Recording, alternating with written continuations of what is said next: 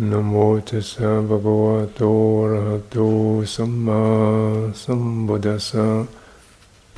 Namo tassa bhagavato arahato samma sambuddhassa.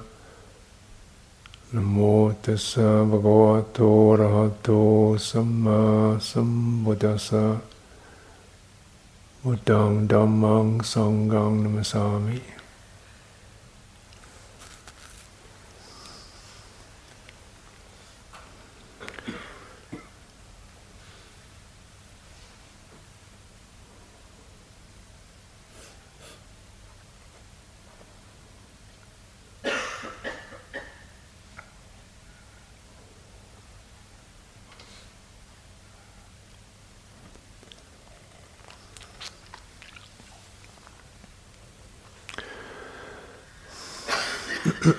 So I'd like to talk about the centrality of feeling, feeling and what can arise from that.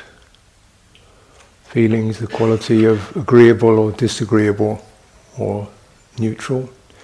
Can be based upon sense contact, can be based upon mental states, either mental states, afflictive mental states, or agreeable mental states. Also intentions can can carry feeling. So one's intention towards purity can have a bright, uplifting feeling that feels agreeable. Yeah. And this is the way we steer, trying to differentiate between just the feeling that kind of happens more or less as a reflex from sense contact, just bam, something touches, or the feeling that arises dependent upon a memory, which may be disagreeable, and really the feeling that comes from that one has some say over one's intentionality, one's direction, one's, and the good results from one's actions.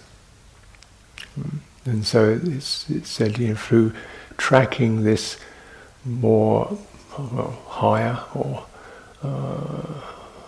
more cultivated, one should cultivate this feeling because it's going on the right track. And just recognizing that the Buddha teaching is to stop suffering. When suffering is generally experienced as disagreeable, extremely. Non-suffering considered good, agreeable. So there's nothing kind of, abstract about it.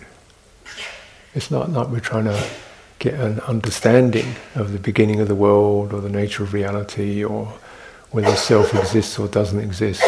Half exists, sometimes exists. This world, the next world. Yeah, and the Buddha, many suttas actually would go through all this list of the various kinds of abstract models that people would create out of the world or even mystical experience, and saying, the Tathagata doesn't teach this. Why doesn't he teach it? Because it doesn't go to Nibbana. It just goes to more conceptual abstractions, and then he's saying, yeah, but all these conceptual abstractions and views arise from contact. So, having experienced something, there's an attempt to formulate it. Oh, this is because of that. Oh, this means that. Oh, I must be this, or I'm always that. Or it's myself who experiences it. Oh no, it's somebody else that does this. Or perhaps there's a previous life because of this. Or is it something to do with just innately being female that makes this happen? Or does everybody experience it? Or is it something weird about me specifically? Or am I just imagining it? Yeah. Is this a spiritual experience, or am I just going slightly loopy? What actually is happening? Say, well, contact, disagreeable feeling is happening, mental agitation is happening, or agreeable feeling is happening, and there's a tendency to proliferate. It's called papancha. It's the word, meaning it makes a handful out of something that's just really contact. And then, what's that? Why? How? Who? Is it? Why? What should I? Where am I? What should I? So it starts to scatter, and then depending on those ways that the scattering experience occurs, depending on how that contacts, then certain inclinations start to get in. I should be other than this. I should stop feeling this. Yeah. I should try to make myself feel another way. I should become something other than I am. I should just be exactly how I am.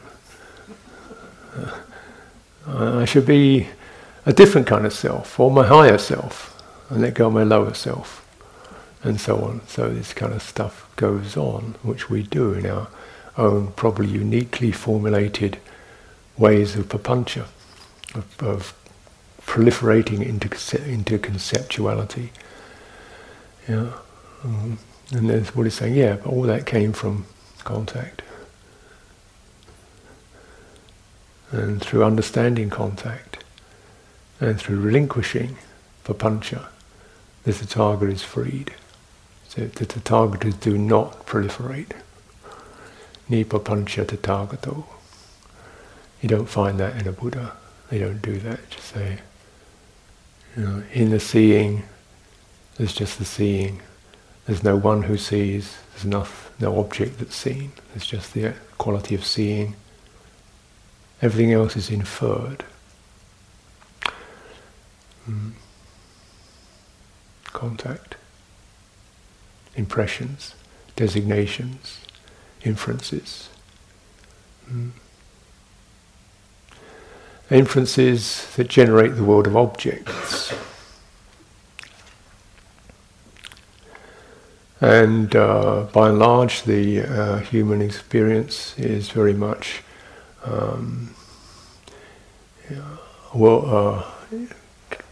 pushed or generated towards sustaining a world of objects. We call it being objective. Subjectivity, not good. It means it's biased. Objective truth is what we want. Objectivity. Measure the object. Then you'll get it all true and right. So that's the general trajectory of human experience. Add the objects up, you get the right things. But it doesn't get to the end of suffering. That's for sure. Because the ending of suffering is subjective, not an object.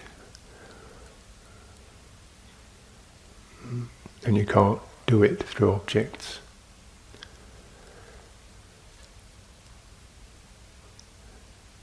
So objects know about something. When you're in objective reality, I could describe you as, 5'8", going bald, 72 years old, wearing spectacles, coming from Philadelphia, But that wouldn't say a thing about what you're really experiencing right now. You could be experiencing a number of things. You could be experiencing feeling love, feeling confused, feeling rejoicing. You could be in any of those domains. You could be nursing a grudge or a grievance, or blissing out subjectively. You could be in a completely different realm from what I'm looking at with my eyes, or conceiving of in my mind. So I can look at my little, list of yogis, and there's so and so and so and so, and all these list of names. Well, yeah, it's handy for negotiation. I don't know what this is about. It's a piece of paper in my hand with some black squiggles on it. And there's, because I can read, I can infer, it means people. That's about it, really. I can any further than that.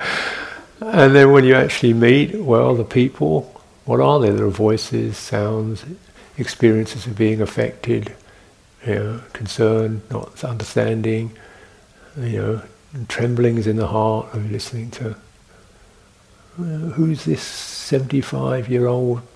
It's not there, is it? Really, the subjective experience is just feeling an impression occurring, and then being slightly activated by that. Isn't that what's happening?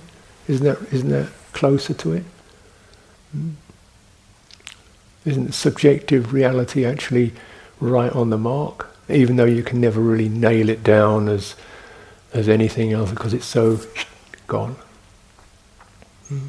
And yet in that awareness attuned to that, of course, the subjective experiences of phenomena, as dhammas, are cascading, arising, passing, affecting, touching, delighting, confusing, painful. There they are. And you're open to that subjective experience.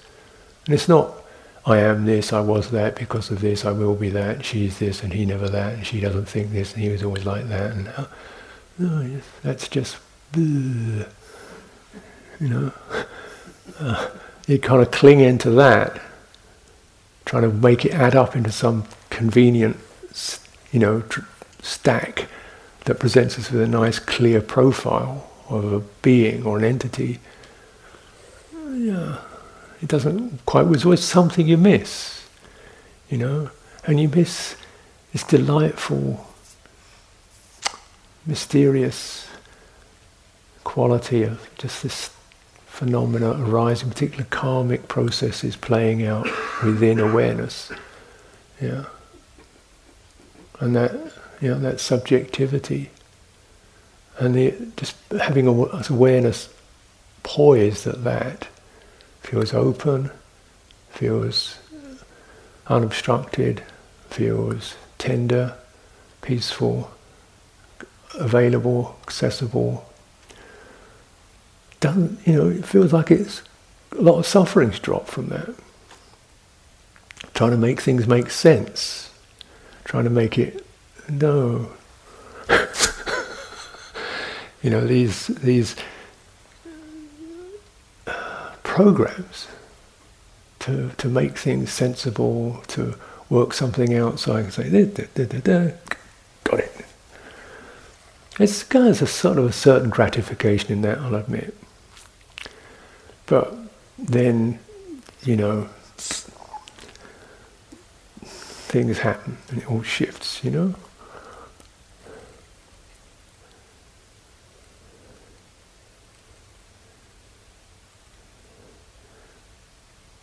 Like we have our monastery, you have the office you've got. It's a very small office. It's a shoestring outfit, really. It's just people sucking pencils and scribbling on. I don't know. But you try and get some sort of order out of it, and you have these little sheets of paper with things scribbled on them. A diary, the office diary, is supposed to tell it what's going on. You sit on this, and the cat always comes in and sits on whatever you're doing. You're trying to get something out, and the cat comes in and sits and chews the edge of the diary. It's like saying, and it's such a wonderful. I think this cat is obviously bodhisattva of some kind. It's saying, whatever system you construct, it ain't going to work. something's going to happen, the weather's going to change, something's going to break down, humans are going to be human, and whatever you do, it's going to go. So you just think, yeah, I get it. Just keep the mind free from getting too tight about it all. And the hope that you never get it really right, just loosen up, learn to flow and bounce, and keep the mind. The most important thing, don't get too upset about objects. It's not going to work. Really look at what you generate in terms of frustration, self-profiling, profiling others, profiling life, adding things up, forming conclusions. Oh, look, just notice feeling upset, feeling agitated, feeling anxious. Notice the edges of things are unpleasant. Don't want this to happen anymore, so therefore I will, get on top of it and sort it out, fix it, change it, make it that. There, got it. Something's gone wrong. So the uncertainty, anicca, really implies uncertainty. Anatta means it's never going to be the way you want it to be. It's never the way you, not just want it to be, the way you project it. The way something's projected that gives me a sense of, right, I'm in control, I got this sorted, that me sense that can arise when I'm able to dominate reality for a few fleeting seconds, and then just let go. You don't need to have it your way, even if your way is the way of misery and despair. It continues. So it's like that. You stay open and just notice what the intentions or the inclinations of the mind are, to controlling, to fixing, to wanting to give up, to trying to make it all work. And it's just back off. What you're doing, you're reacting to disagreeable feeling. I can understand it, absolutely. Do not like disagreeable feeling. But then if I get to acknowledge that, just that edge, disagreeable feeling is changeable. It's not up for me to say how it is, what's coming in. Okay, I can do this other magical, wonderful stuff called letting go. It's viveka, disengaging. And this is a very significant sine qua non of Buddhist practice, is that tilt, that lift, the disengagement. And the skill of wisdom and mindfulness is to know the specific piece that's just getting under your skin right now, close to the heart. So close you don't see it. The closest layer, so close you don't see it. Me wanting things to be, me wanting to have a plan, me wanting to get it sorted, me wanting to, what plan, what, what's the need? The anxiety, don't like it. The uncertainty, don't like it. But it is uncertain. And it's normal to not like it. Viveka, there, it's that layer. But you can be aware of that. There can be awareness of that wavering and a tendency to make it into something relaxing. And the world of objects begins to dissolve. That dissolution of the world is often expressed in the Buddha's teaching. This is the way to the ending, the ceasing, the dissolution of the world.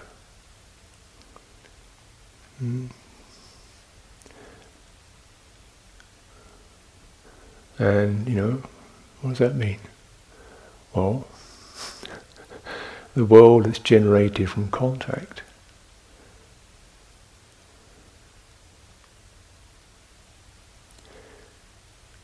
That springs up in the heart, that becomes detailed by the mind, by the brain, inked upon, scrawled upon, doodled over, and seen as the source of further activations, perturbations, and proliferations that eventually become such a cascade that they overwhelm the mind, and you're flooded under this just world. Suddenly it gets generated, you feed it, and it comes back and dumps on you.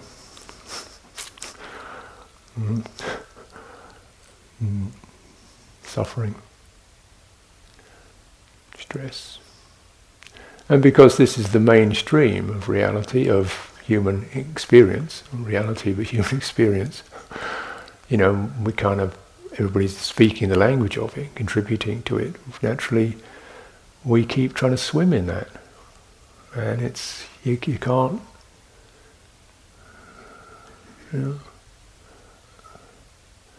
So, rises from contact. Just that simplicity. And because contact is such an immediate hit, perception arises. As soon as there's consciousness, there's perception.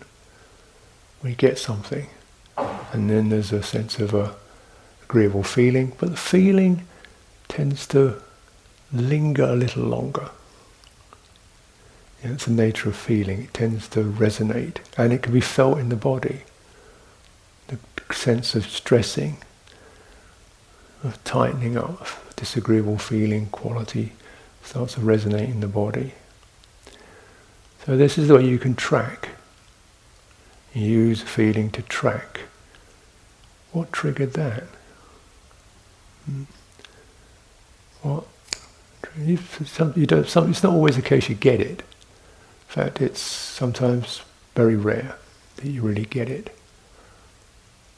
But you just notice that the feeling, the generation of it, and then the mind spinning around, trying to cope with it, manage it, forget about it, get over it, philosophize about it, and that's all born out of, the inability, the mind's inability to really disengage, and that's normal. But it can be developed, the disengagement can be developed. And it's developed primarily through generating other kinds of feeling that both take one out of this habitual proliferations that deluge the mind with poignant experiences, to a quality of something, a feeling tone that is agreeable, and a feeling tone based upon skillful mental action, skillful mental attunement, calming the body. So the body tends to store the quality of feeling.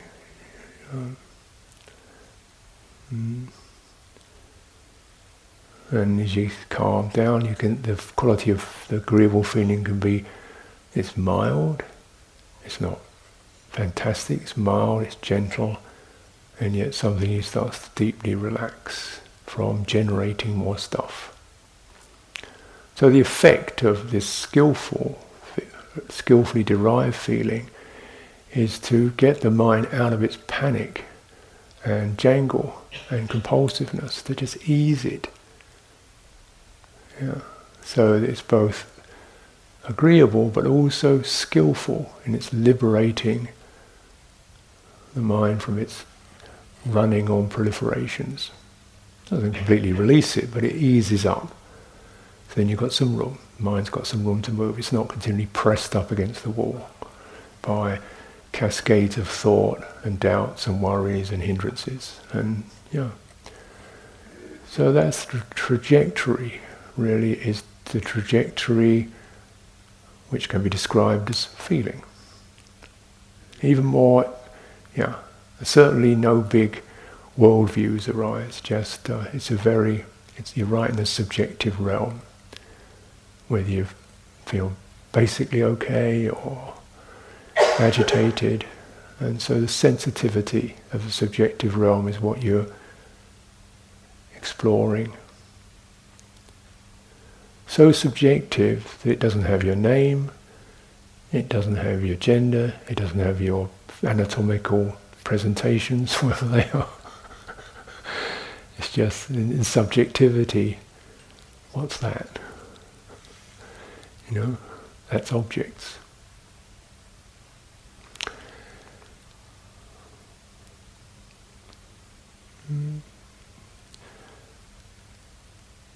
And in the subjective realm, you have a great capacity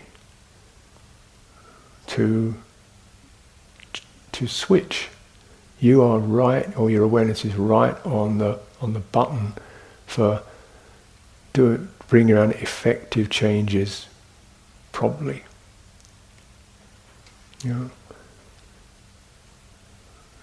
Where you can shift from, lift the mind from that thought. Lift your attention from that thought. Don't get worried about why that thought's there. Don't beat yourself up about having it. Just learn to lift. It doesn't matter what the thought is. Just learn to lift your mind lift your attention from it. How do you lift attention? Well, you could focus on what's happening in your body when that thought occurs. You could focus on just the sound of the thought. You could focus on the speed of the thought. Like it's a kind of, how fast is this tape running? You could focus, you don't have to get that far from it. Just don't go into the topics and keep re-traumatizing, re-triggering. Just, if you can't, don't imagine you can crush the thought or stop it. You can just lift just a tad to notice this is thinking. There's no me in that thinking.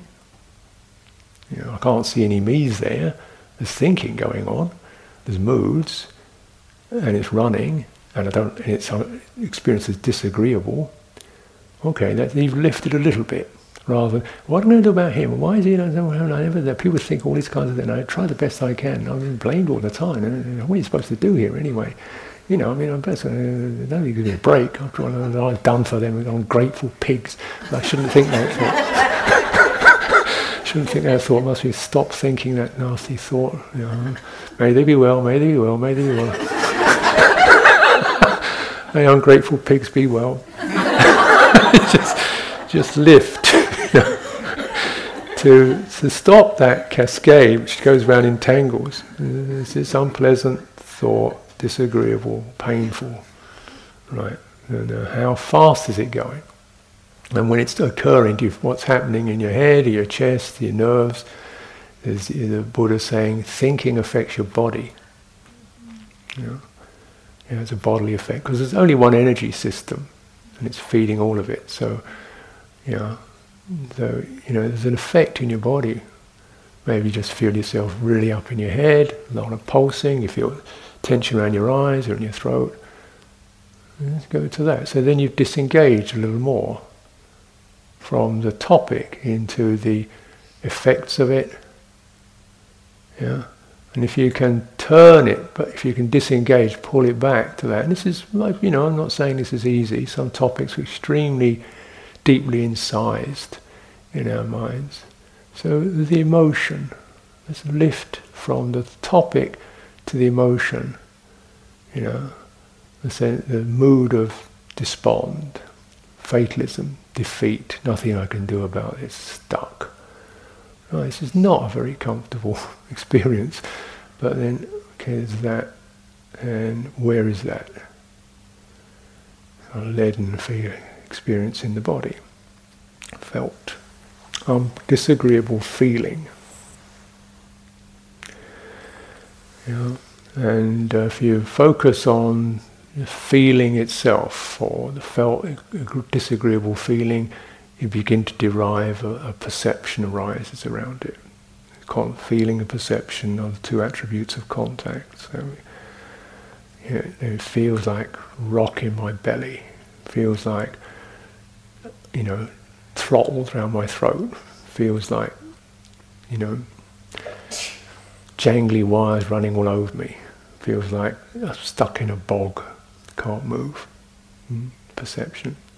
So actually, though that sounds kind of miserable, but you're disengaging from the activation of that into something that's that.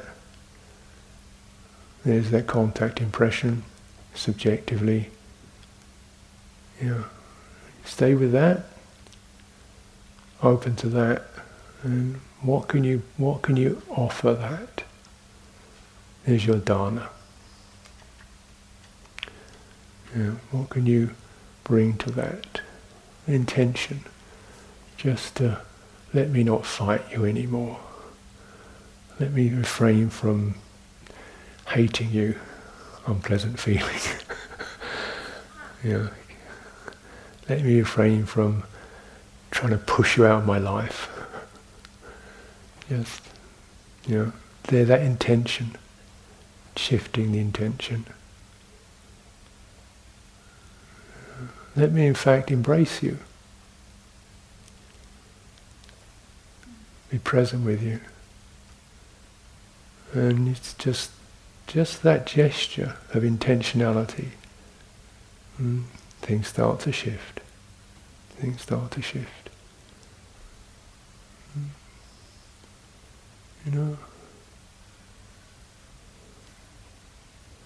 Unpleasant feeling generates the most ferocious resistance and desperate measures. Block it. Even if my body seizes up like a rock, block that feeling. Even though I suppress all kinds of responses and go numb, block that feeling. Don't want it. So that's the first, must be the first reaction that by and large most of us will make. Stop. But particularly when it's mental feeling, that doesn't stop it. Like if it's somebody throwing a rock at me and I stick my hand up and block it, yeah. But if it's actually already in here, me trying to stop it like that just locks the door.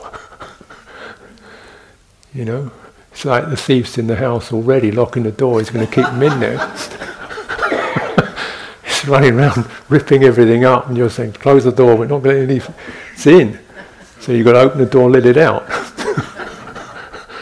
Right? And even, that sense of take what you want. There's a disengagement, there's dispassion. Dispassion means, feeling's doing what feeling does. Feeling's job is to feel. Unpleasant feeling is told to be unpleasant. You go and be an unpleasant feeling. So it does it. It's got no particular malice, just does what unpleasant feeling does. Carves up your belly, gets in your brain, drives you nuts. But no bad intention. It's just doing it. And, so there's the feeling. Everybody has a feeling. Dispassion, anatta. And then this marvelous ceasing, relaxing, resting from the conflict, the tension, the proliferation around it, the blaming it, the wondering why, it's my fault, it's something wrong, I must have talked myself into having cancer 3 times today, because of a painful feeling. Or being on the verge of a nervous breakdown, because of an unpleasant feeling. Maybe so. Maybe so. But not a sure thing at all.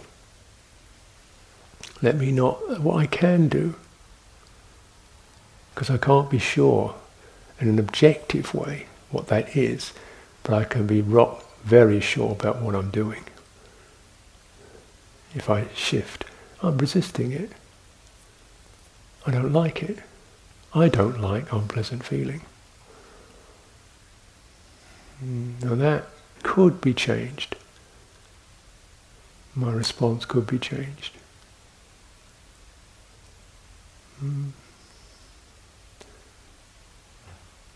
Yeah, doesn't mean like it.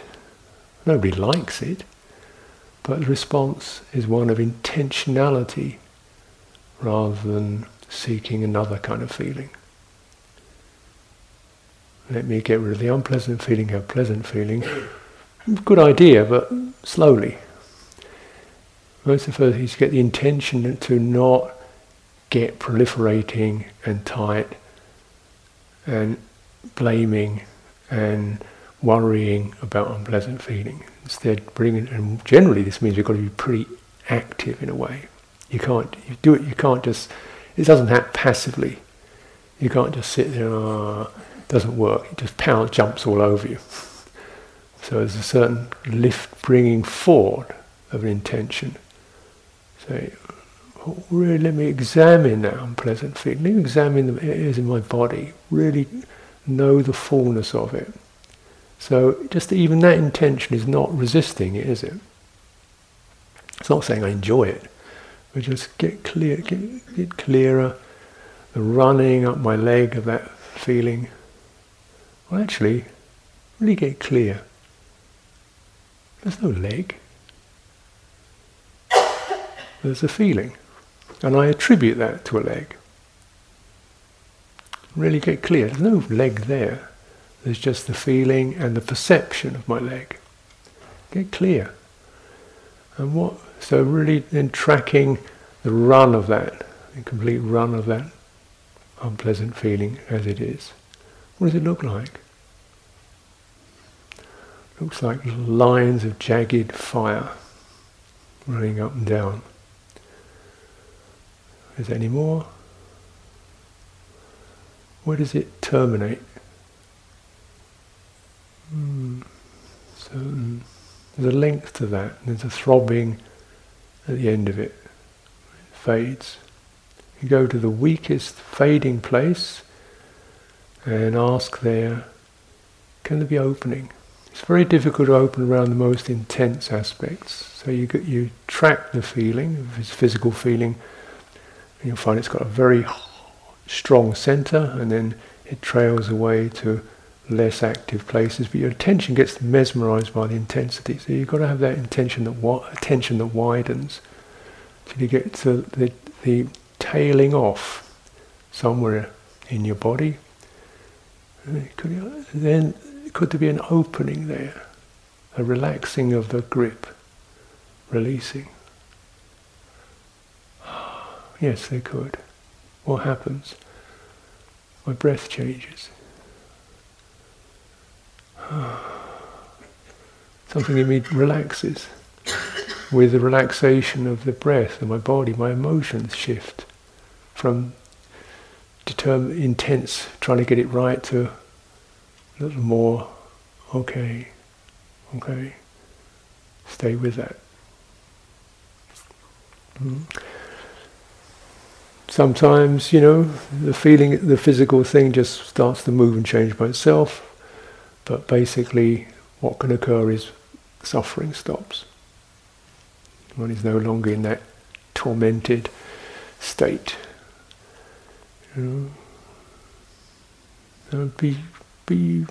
Use pain, physical pain. It's actually much easier than psychological pain. And it's a good teacher, because every deal you try and make with it will not work. Every transaction, you try and do it, you have to really open to that, find and use your discernment, and begin where you can at the lightest trace of it, just start to form an opening there that allows the energy to shift. Feeling is energized, and it shifts, and it tends to discharge. And then discharge is pleasant, agreeable. So it's understood that the ending of unpleasant feeling is pleasant. But you can't jump to it. You've got to do the work to make it happen. So this is the, engaged Buddhism right here. Mental feeling, disagreeable mental feeling, regrets and doubts, things I did 5 years ago, terrible things I did, really, blameworthy things, definitely did them. Miserable feeling, regret, I lied, I cheated, I stole, I got drunk, I beat somebody, I did this, terrible, guilty, rotten, remorseful feelings. Well, actually just get down to it, What we call feeling in the English language is a compound of several things.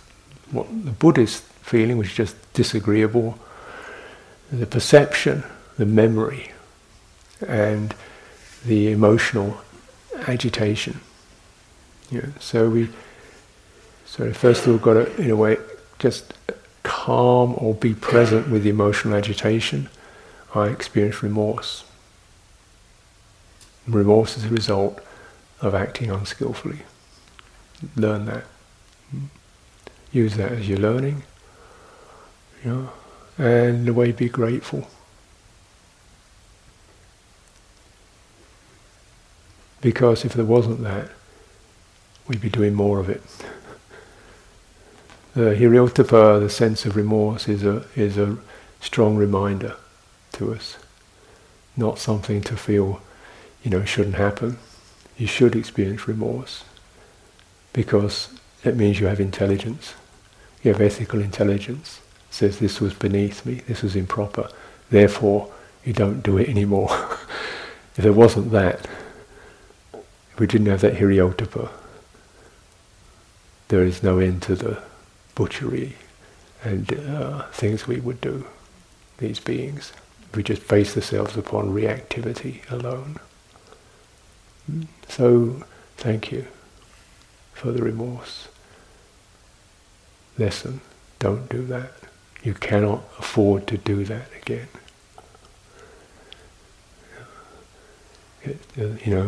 The impressions last too long. You're a human being, you're not a machine. Welcome. Now's the learning. So with that sense of remorse, regret, difficult feeling of that, difficult moods of that nature, we accept that and learn and ask forgiveness. Cultivate a mind of goodwill towards yourself and towards others. The healer. You must bring the healer in. It's not enough. This is not a court. We're not in a legal system here. And so you must be conscious of this. Morality, ethics in Buddhism is not a legal system. It's an ethical attunement, ethical sensitivity. It's not a legal system whereby you get black marks or you get thrown in jail or you're definitely a criminal. You are marked as an object. There's no object in it. It's just a recognition of the sensitivity of the human psyche and how certain actions will definitely cause it to get stuck and experience disagreeable feeling. That's it. The Buddha teachings not to make us righteous and puritanical, but just to stop us suffering. It's an amazingly generous teaching. And he said, if you follow that ethical thing because you don't want to suffer, you'll find out you're living very clean. Not because you're trying to be the cleanest kid on the block, but you just don't want to have suffering anymore. Any way you can reduce it. So this is how you start to get your act together, really, from that internal sensitivity. So we accept that, and then you're a healer, not a judge. You're not an executioner or a jailer. And that's the problem. If you take morality as a legal system, you've got the police, the cops, right? You've got the judge, you've got the trial, you've got the sentence, and you've got the guy with the keys who locks you in. That's what you got. And you internalize that. And those guys are never going to let you out. Because in that configuration, you are the criminal. And as soon as you enter that, you put your criminal clothes on. You put your jail suit on. So no wonder you stay in jail, because you're living it out. Right? You become a virtual object, and these are subtle objects, but the most profound, the mental objects, are what we become: the pathetic, the needy, the criminal, the failure, the control freak. You name it. There's so many ways to insult yourself.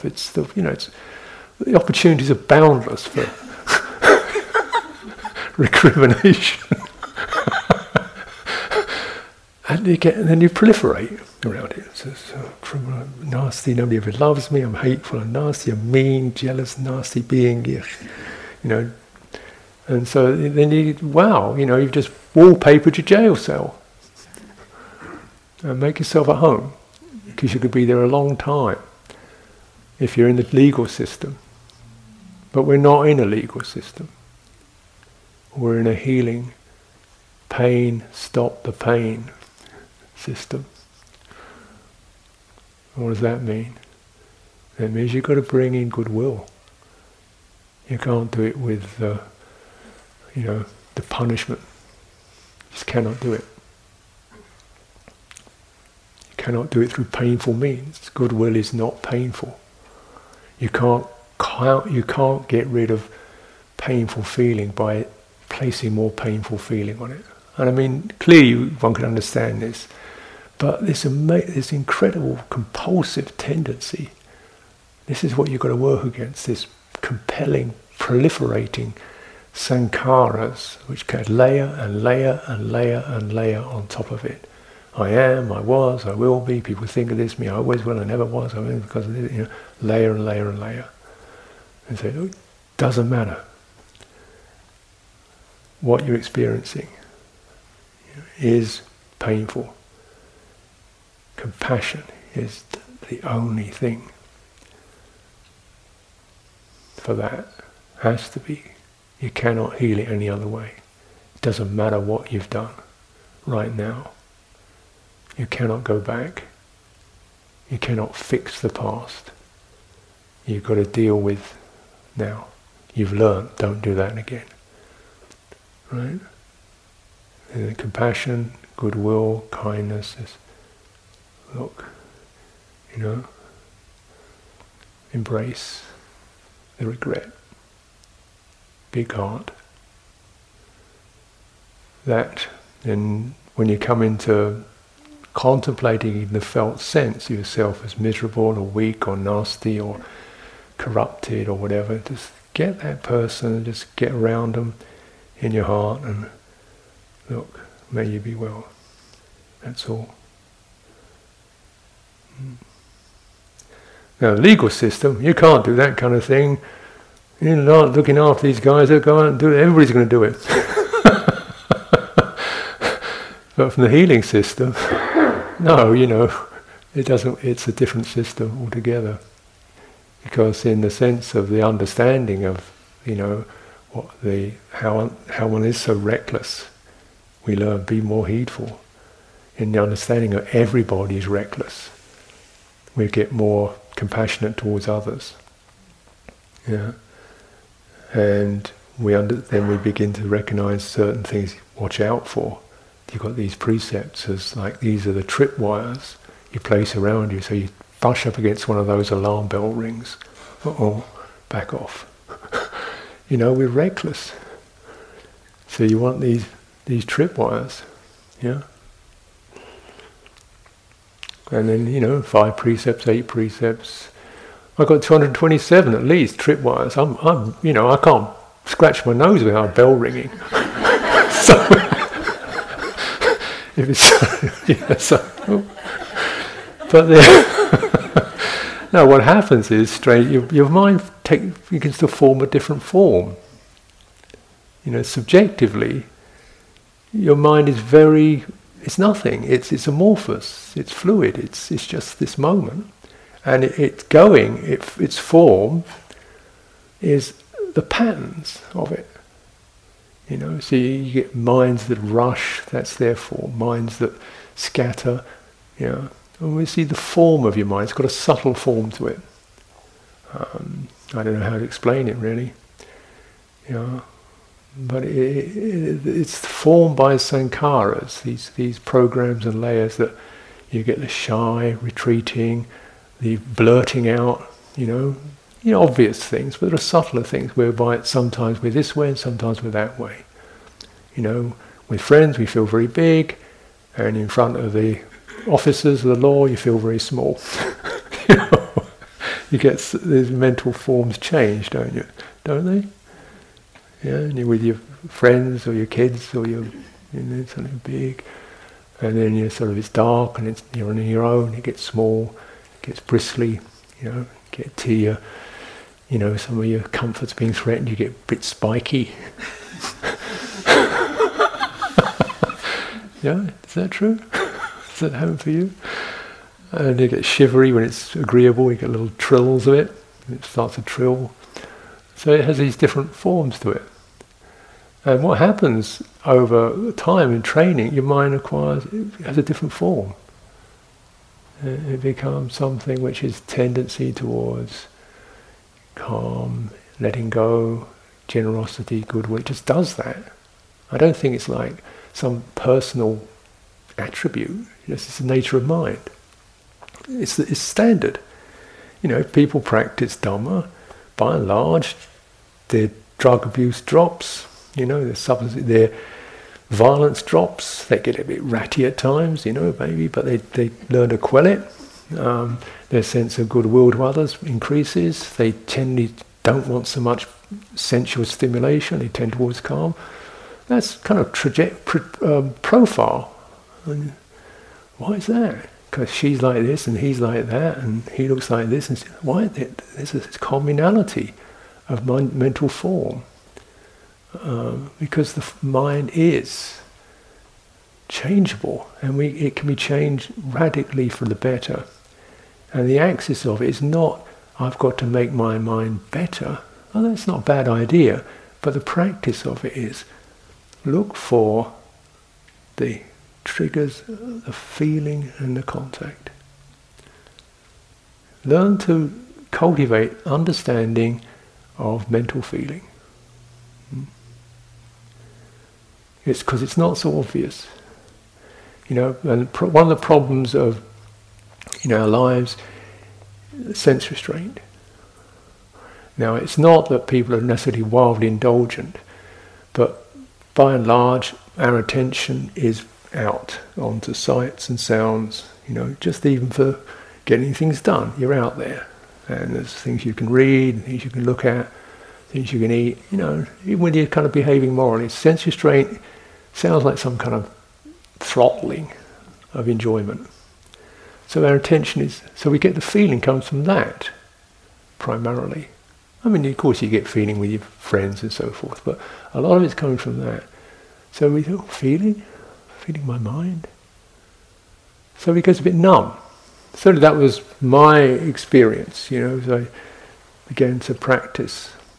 It's gone out so far, they sit there and just go, it's just this kind of dull, numb state inside. Because the nerve endings didn't go there anymore. They went out. It took years to get into kind of, oh yeah, that's right. Actually, act of generosity feels nice. I feel so then the recommendation is really reflect a lot on your precept quality. Reflect on what occurs when you really bear in mind and dwell upon and take into full awareness, I am someone who is capable of harming others. I do not do that. Human beings, we have the capacity to create enormous amounts of damage. And I am refraining from that. How does that? What is that? Isn't that beautiful? Mm.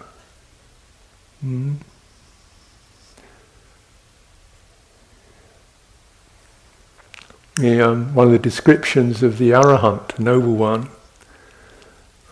this is Elder Sariputta, who was a magnificent being. This is like a bull with horns cut off. It's powerful, strong, does not do any harm. It's like that. Still got all the strength, but no aggression. Yeah, a lovely little image, isn't it? Yeah. So Siddha doesn't mean you become kind of weak and pusillanimous, but just you. Nice word, isn't it? These things suddenly spring up. But you kind of got all that. But most of your strength is in, no, I ain't doing that. No. Tempt me not, I'm not going that way. No thanks, I don't want a drink. Thanks, I'll have some tonic water or something. That's fine. Why? Well, I'll tell you why if you like, if you really want to know. The amount of this stuff, what it does. Yeah, it's better just to stay away from it. You don't need it. You don't need it, do you? I can be happy without it. Without moral, that sense of perhaps our duty, if there's an opening, is to say these things. So, what? No, I'm not putting you down. Just personal choice. Just go figure. So this is our strength there. And you feel good about that strength. Cultivating skillful basis. And it's based upon clear intentionality. Intentionality, goodwill, compassion, virtue, restraint, all the things you never wanted to know about when you were a kid. They're true. But this isn't a legal system. It's not thou shalt not. It's awaken your intelligence to the human potential. And it's awesome. And you say, look, but there's so many things we could do. So many places we could go. Yeah. But does not lead to nibbana, to the end of suffering. This does. Take a little bit. You see the process. Okay, when I cultivate that, certain patterns of violence, of indulgence, of recklessness stop. I feel better. Yeah, this is called little nibbana. Something has stopped. Feel a little bit better. Yeah, beating myself up, recriminating, stopped. Feel a lot better. Yeah. Because the recrimination has stopped. I'm not constantly seeking something to dull it. So the sense restraint is stronger. I don't need to keep doing something that will still feel good because I feel okay. Yeah. Stopped. Oh, feel better. Feel clearer. Feel freer. That's the way it goes. Subjectivity. Don't look at these things as objects. They have to be explained in verbal terms. Try to get them in your heart.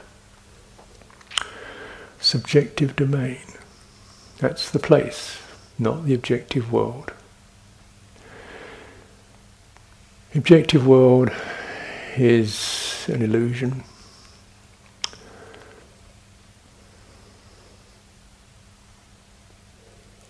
An inference. A set of numbers in the sky. a set of concepts that change by the decade, by the year. What is, the concepts, the numbers, the slogans, the objective world. How big is a lump of happiness for you? A mile? An inch? How much does happiness weigh? Half a pound? Yeah. Is it long or short? What are you talking about? You can't measure the real thing in objective terms. Right? Is that happiness, does it belong to me or is it yours? What are you talking about? It's just happy, it's just easeful. It's happening here. You don't need to stake a claim on it as belonging to somebody. It's just that. Open, there's an awareness, total subjectivity, impressions landing on it.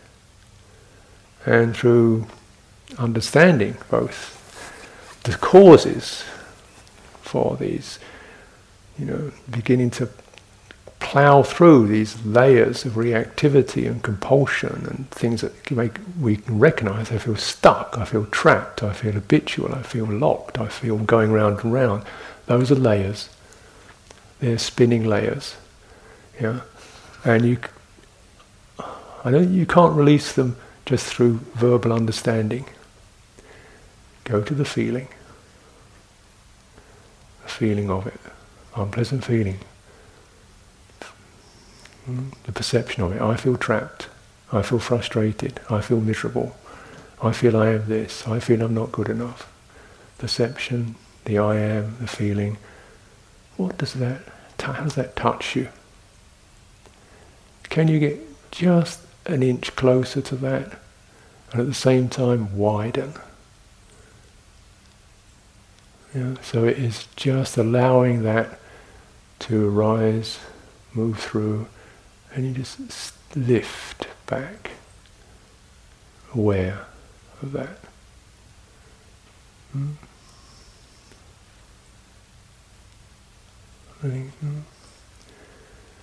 So this is viveka, disengagement. Gives you a little bit more calm, which is agreeable, less frantic.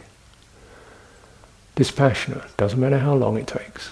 Forget the time thing, that's an object. That's numbers in the sky, doesn't mean anything here. This thing could go on for the rest of your life if you don't let go of time. Time is an impatience, time is a burden, felt experience of burdens, pressures, impatience, trying to make it work. Let go of it. It doesn't exist in this realm, subjective realm. This is the way.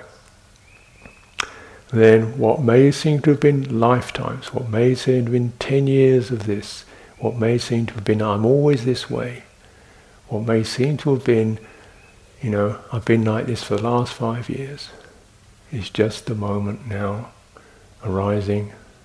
I do not want it to happen, but it's happening. And it will keep happening as long as you keep no.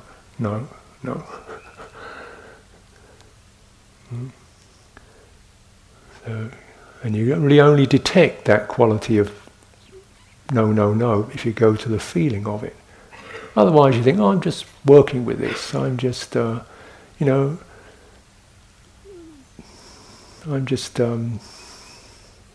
considering it or something. Go to the direct feeling of that and you notice, I don't like it.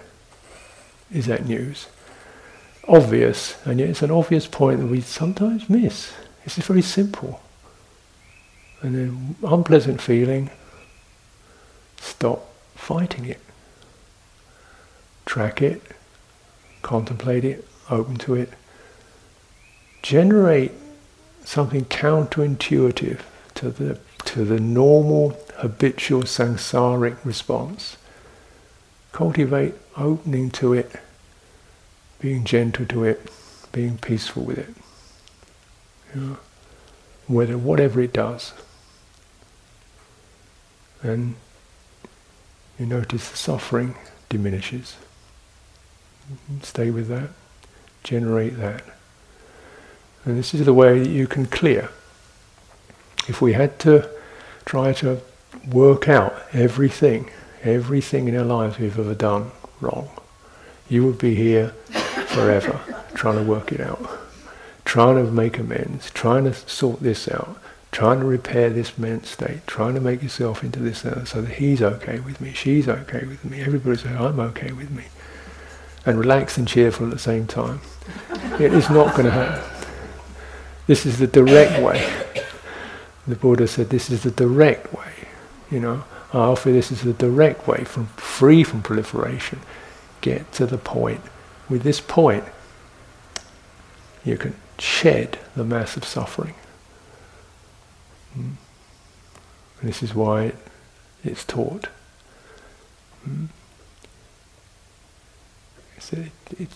Buddha wouldn't have taught it if it wasn't true.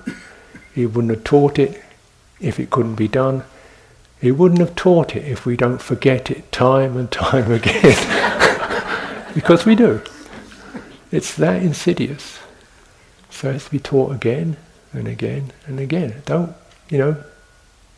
It's like that, I'm afraid. We do lose it. So it needs to come back. This is what we're here for on retreat. If you begin to, it's because it's not intellectual. Something has to start to happen almost intuitively. You feel that, wait a minute, I know that one. I know that when I'm starting to and something goes, just take it down and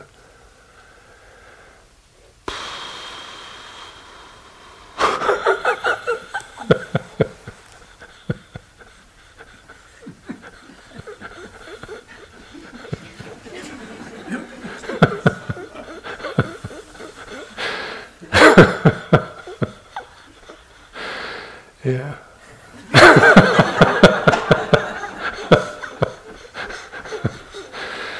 So, maybe we'll be well with this and make our way with diligence and good humour and in good company. Be well.